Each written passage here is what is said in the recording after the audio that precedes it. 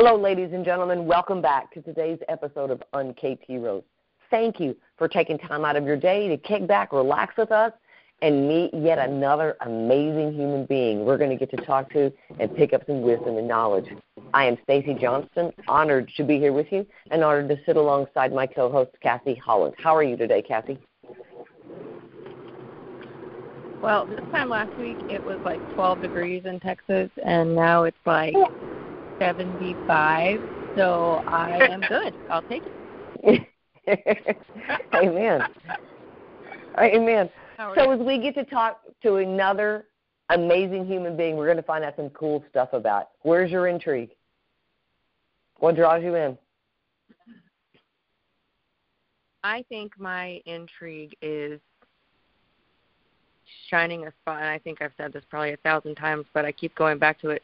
It's just shining a light on the extraordinary and the ordinary, right? There we've met some people that do some totally out-of-the-box stuff, and I'm here for it. That's good. How about you? I get humbled. You know, I get humbled at how much love there is, how much life there is out there, how much space is out there being provided for people. And again, I think I've said that 1,000 times, but you know, like in our world right now, it seems like everybody's seeking permission to do something, to say something, to feel a way, to belong in a group. And there's so much permission going on out there, right? It's okay to not be okay. It's okay to get better from here. It's okay to learn that here. It's okay to walk through that over here. And I continue to be in awe of the kindness and the light that shines out there in the world. So I just love it. All right. Without further ado, would you like to bring in our guest for today? I'm ready when you are. All right. Then let's bring in our guest today, Mr. Lincoln Cockrum. How are you today? I'm doing awesome, Nancy and Cassie. Good to be here. We are glad to have you. Lincoln, how about you kick us off? Can you tell us who is Lincoln? What do you do? How come you do that? And how can we connect with you? Well, I really like your input, your line, how you started up, you know, and talking about ordinary and extraordinary. I'm an ordinary guy who by the grace of God, have been able to do some extraordinary things in my life. And I can tell you all the great achievements that have come my way all came directly from our Heavenly Father. And I know it because I know my capabilities, I know my background, and the things people say about me. Sometimes are they talking about me? Really? You know, when you hear my story, where I was born, where I grew up, where I came from, how I came to this country. Oh, and I told you, I shared with you, I was living in Texas for a couple of years. How I got there and what happened while I was there, oh my God, it's amazing. It's make life so exciting and meaningful, and you're always living in what's the next big thing.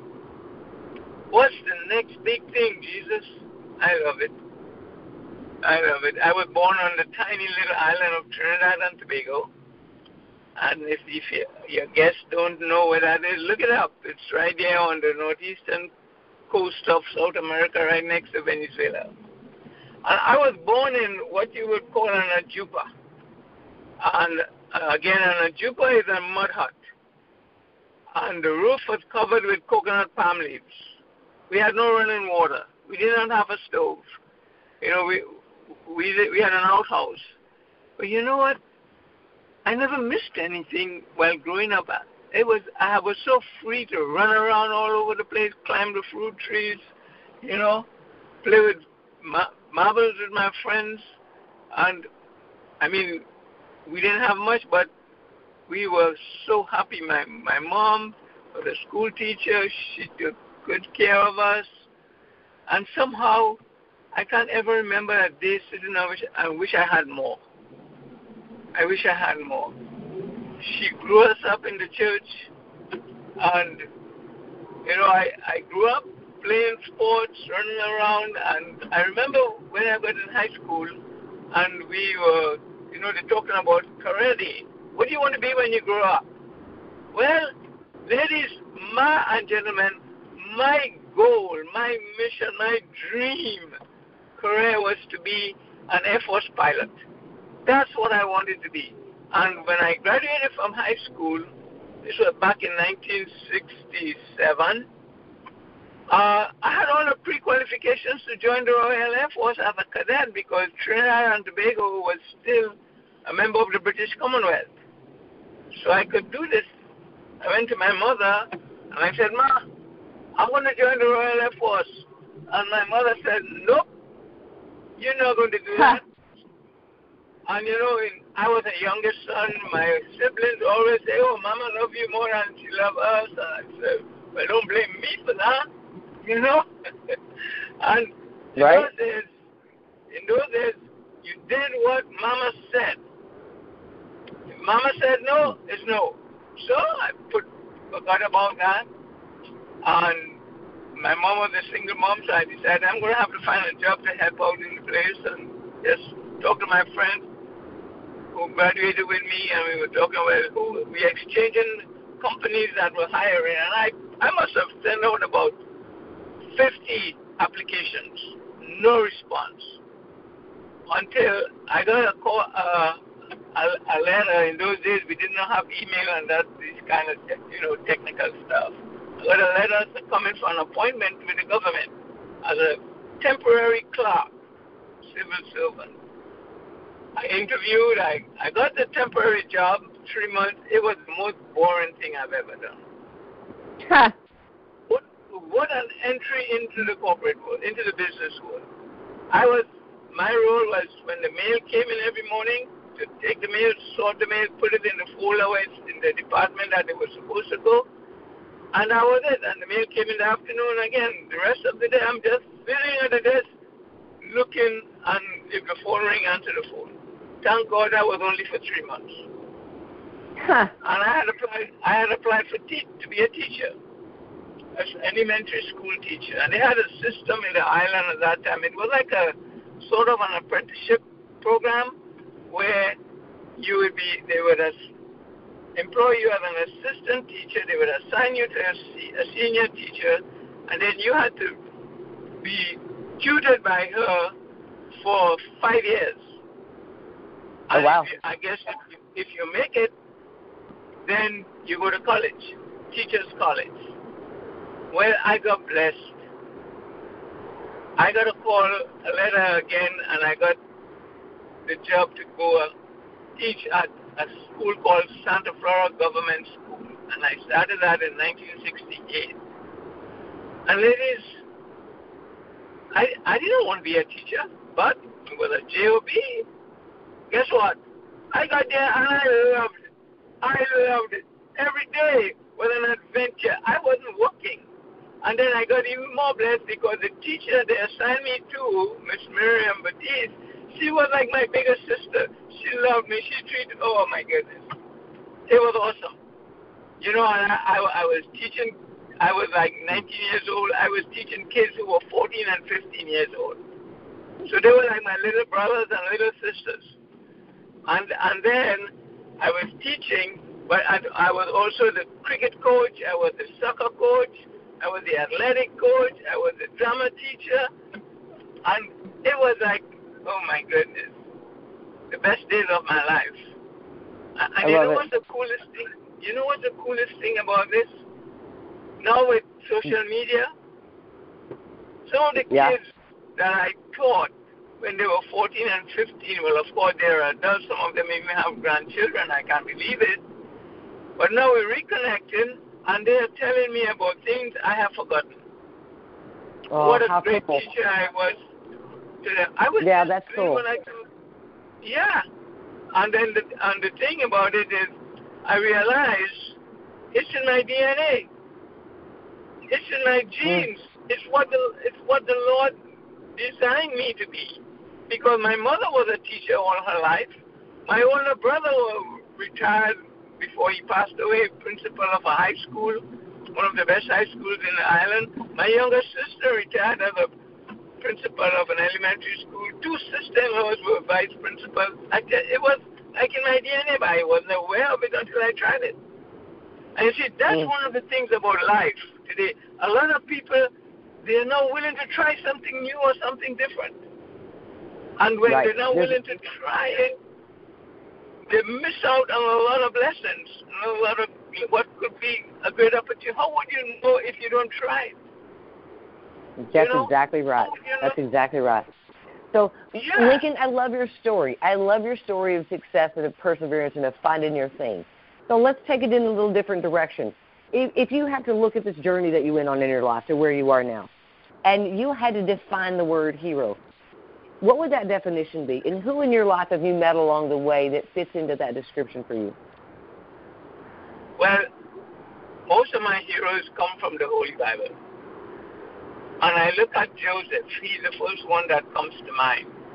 What he went through, his own brothers, his own family tried to kill him first, and then they sold him.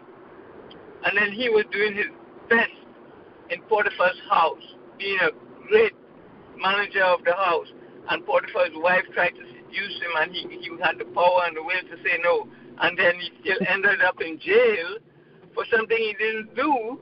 But while he was in jail, he could have easily given up. And he could have easily said, God, where are you? Well, I didn't do anything wrong. What am I doing here? But no, he made the best of the situation and he found it. And that's the secret of life, in my opinion. Make the best. Look for the best. Look for the blessing. Look, we find what we look for. We find what we look for. So, and that's in my story, look for the blessings. Look for the good in every situation, and you're going to find it. And there's so many, well, not stories, but true-to-life experiences that I've personally gone through that turned out to be the best thing. When it happened, I thought, oh, my God, what's going on? This is the worst thing that can happen to me. And later on, it turned out to be, wow, I'm glad that happened now. If that didn't happen, where would I be today? Like how I came to this country. I didn't want to come here. That was not on my agenda or my goal. I was doing great in Trinidad and Tobago. I was selling life insurance. I was assistant manager of a unit. I was making more money than I really needed, kind of deal, and doing well. I was in the JC's organization, president of the West Indies JC's, vice president of JC's International, traveling all over. I used to get invited to dinner with the president of the country. I used to be on TV like every other month, being interviewed. I was really doing well. I'm married, I have 2 kids, we built a nice home, and things, in my opinion, was going great. I was even preaching as a lay preacher. When the pastor got sick or something, they would call me, and I would go. I was really having a great life. And then my wife at the time decided she's going to have an affair with a younger guy who was flashing a ton of money at her. And you don't know what goes on in people's mind. Cut a long story short, we got divorced in 1983. 1984, I buried myself in my work and my service to my community, and that eased the burden. I walked away from everything. I was starting all over again. And I was campaigning for executive vice president of JC's International.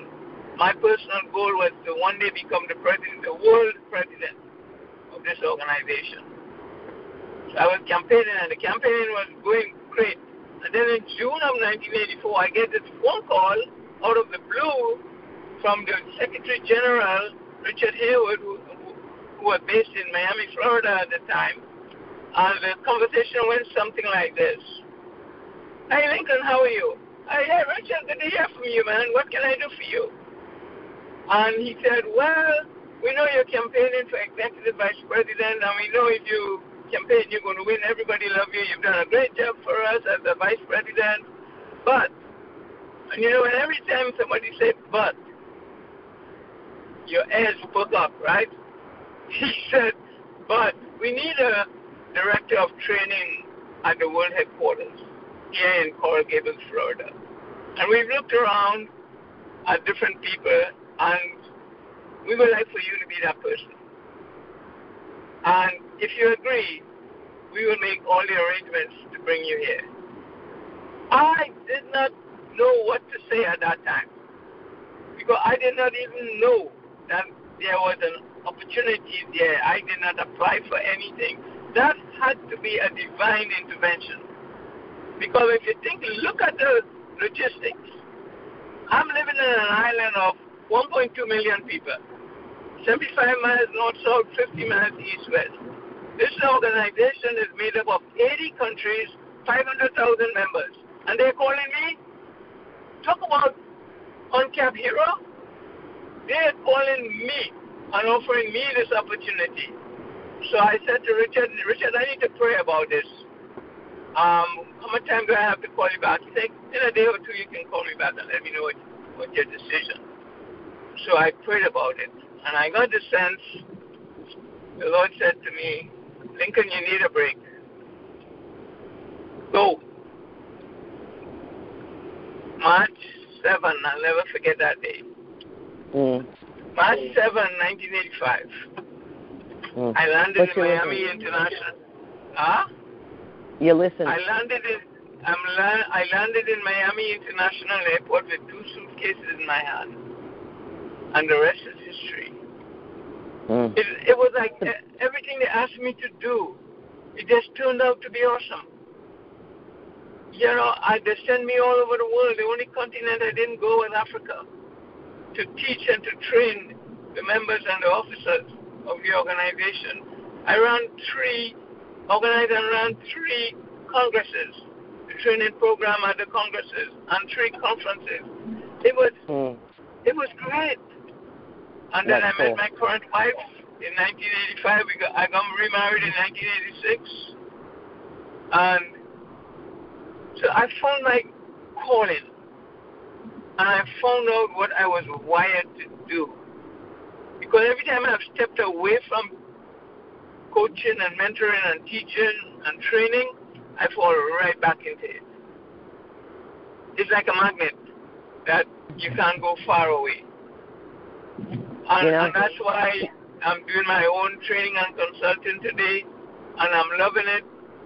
And everything I do is inspired. I give what I get. Yeah, I give what I get. Yeah. That's beautiful. That's beautiful. So thank you for that service that you provide. And for what you teach. So let me ask you another question. If you had a life lesson in this world that you've learned along the way that you'd like to share with our audience, what would it be? Oh, there's so many. But the one thing I always like to share is you, Stacy, you, Cassie, and you people who are all listening to this talk here today. You are the star in the movie of your life. Make every day an Oscar-winning performance.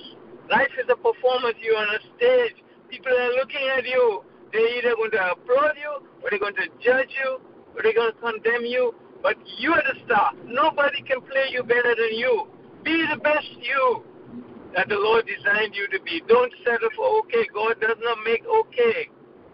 He made you great in His image. Be the best you every day. Don't let circumstances, don't let naysayers, negative people put you down. Be like a river. Think about a river that starts up in the mountains in the hills and it comes flowing down. And then when it hits a boulder or a big rock, what does it do? Does it turn back? No. It finds a way to either go around it, over it, under it, and sometimes it even disappears, but it never stops flowing. Don't stop flowing. Keep swinging. Wayne Gretzky said, you only miss 100% of the shots you do not take. May I repeat that? You only miss 100% of the shots you do not take. That's amen to that. So, my friends, yes.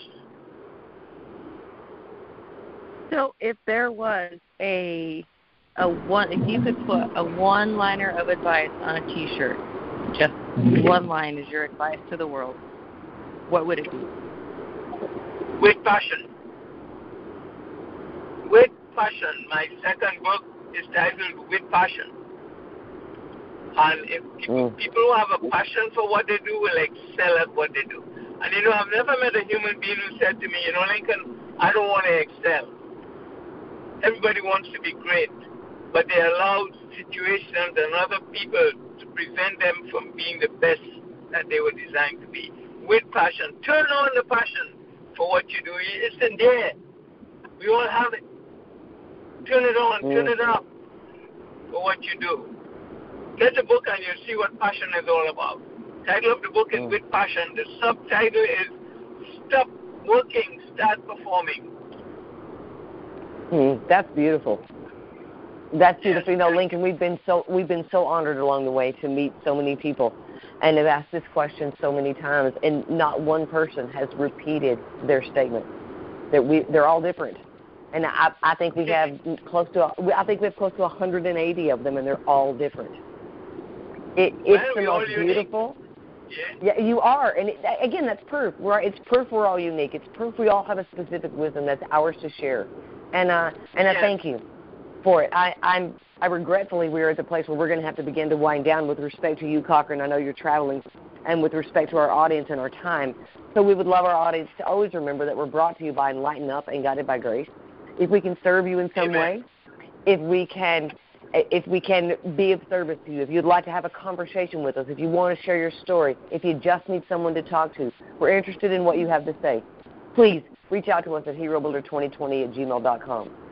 I'm going to start by saying, Lincoln, thank you so much for the space you provide and for the hero that you stand as to probably more people than you recognize. Cassie, how would you like to leave our audience today? I actually would just kind of like to take you back off of what he said and to, live with passion. Live with intention. Yep. Whatever you're going to do, you do it, but do it 100%. I love it. I always love the challenges that come out, right? It's so cool to hear. Lincoln, we would be honored if you would take the stage, give us the next 90 seconds, and close out our show. How would you like to leave our audience today? Look in the mirror. Look in the mirror. And what you see is a unique creation in the image of the Holy Spirit. He is done. It is finished. For which you are not a work in progress. Go. You're a light in this world. May your light shine bright wherever you go, so people will see a reflection of Jesus Christ.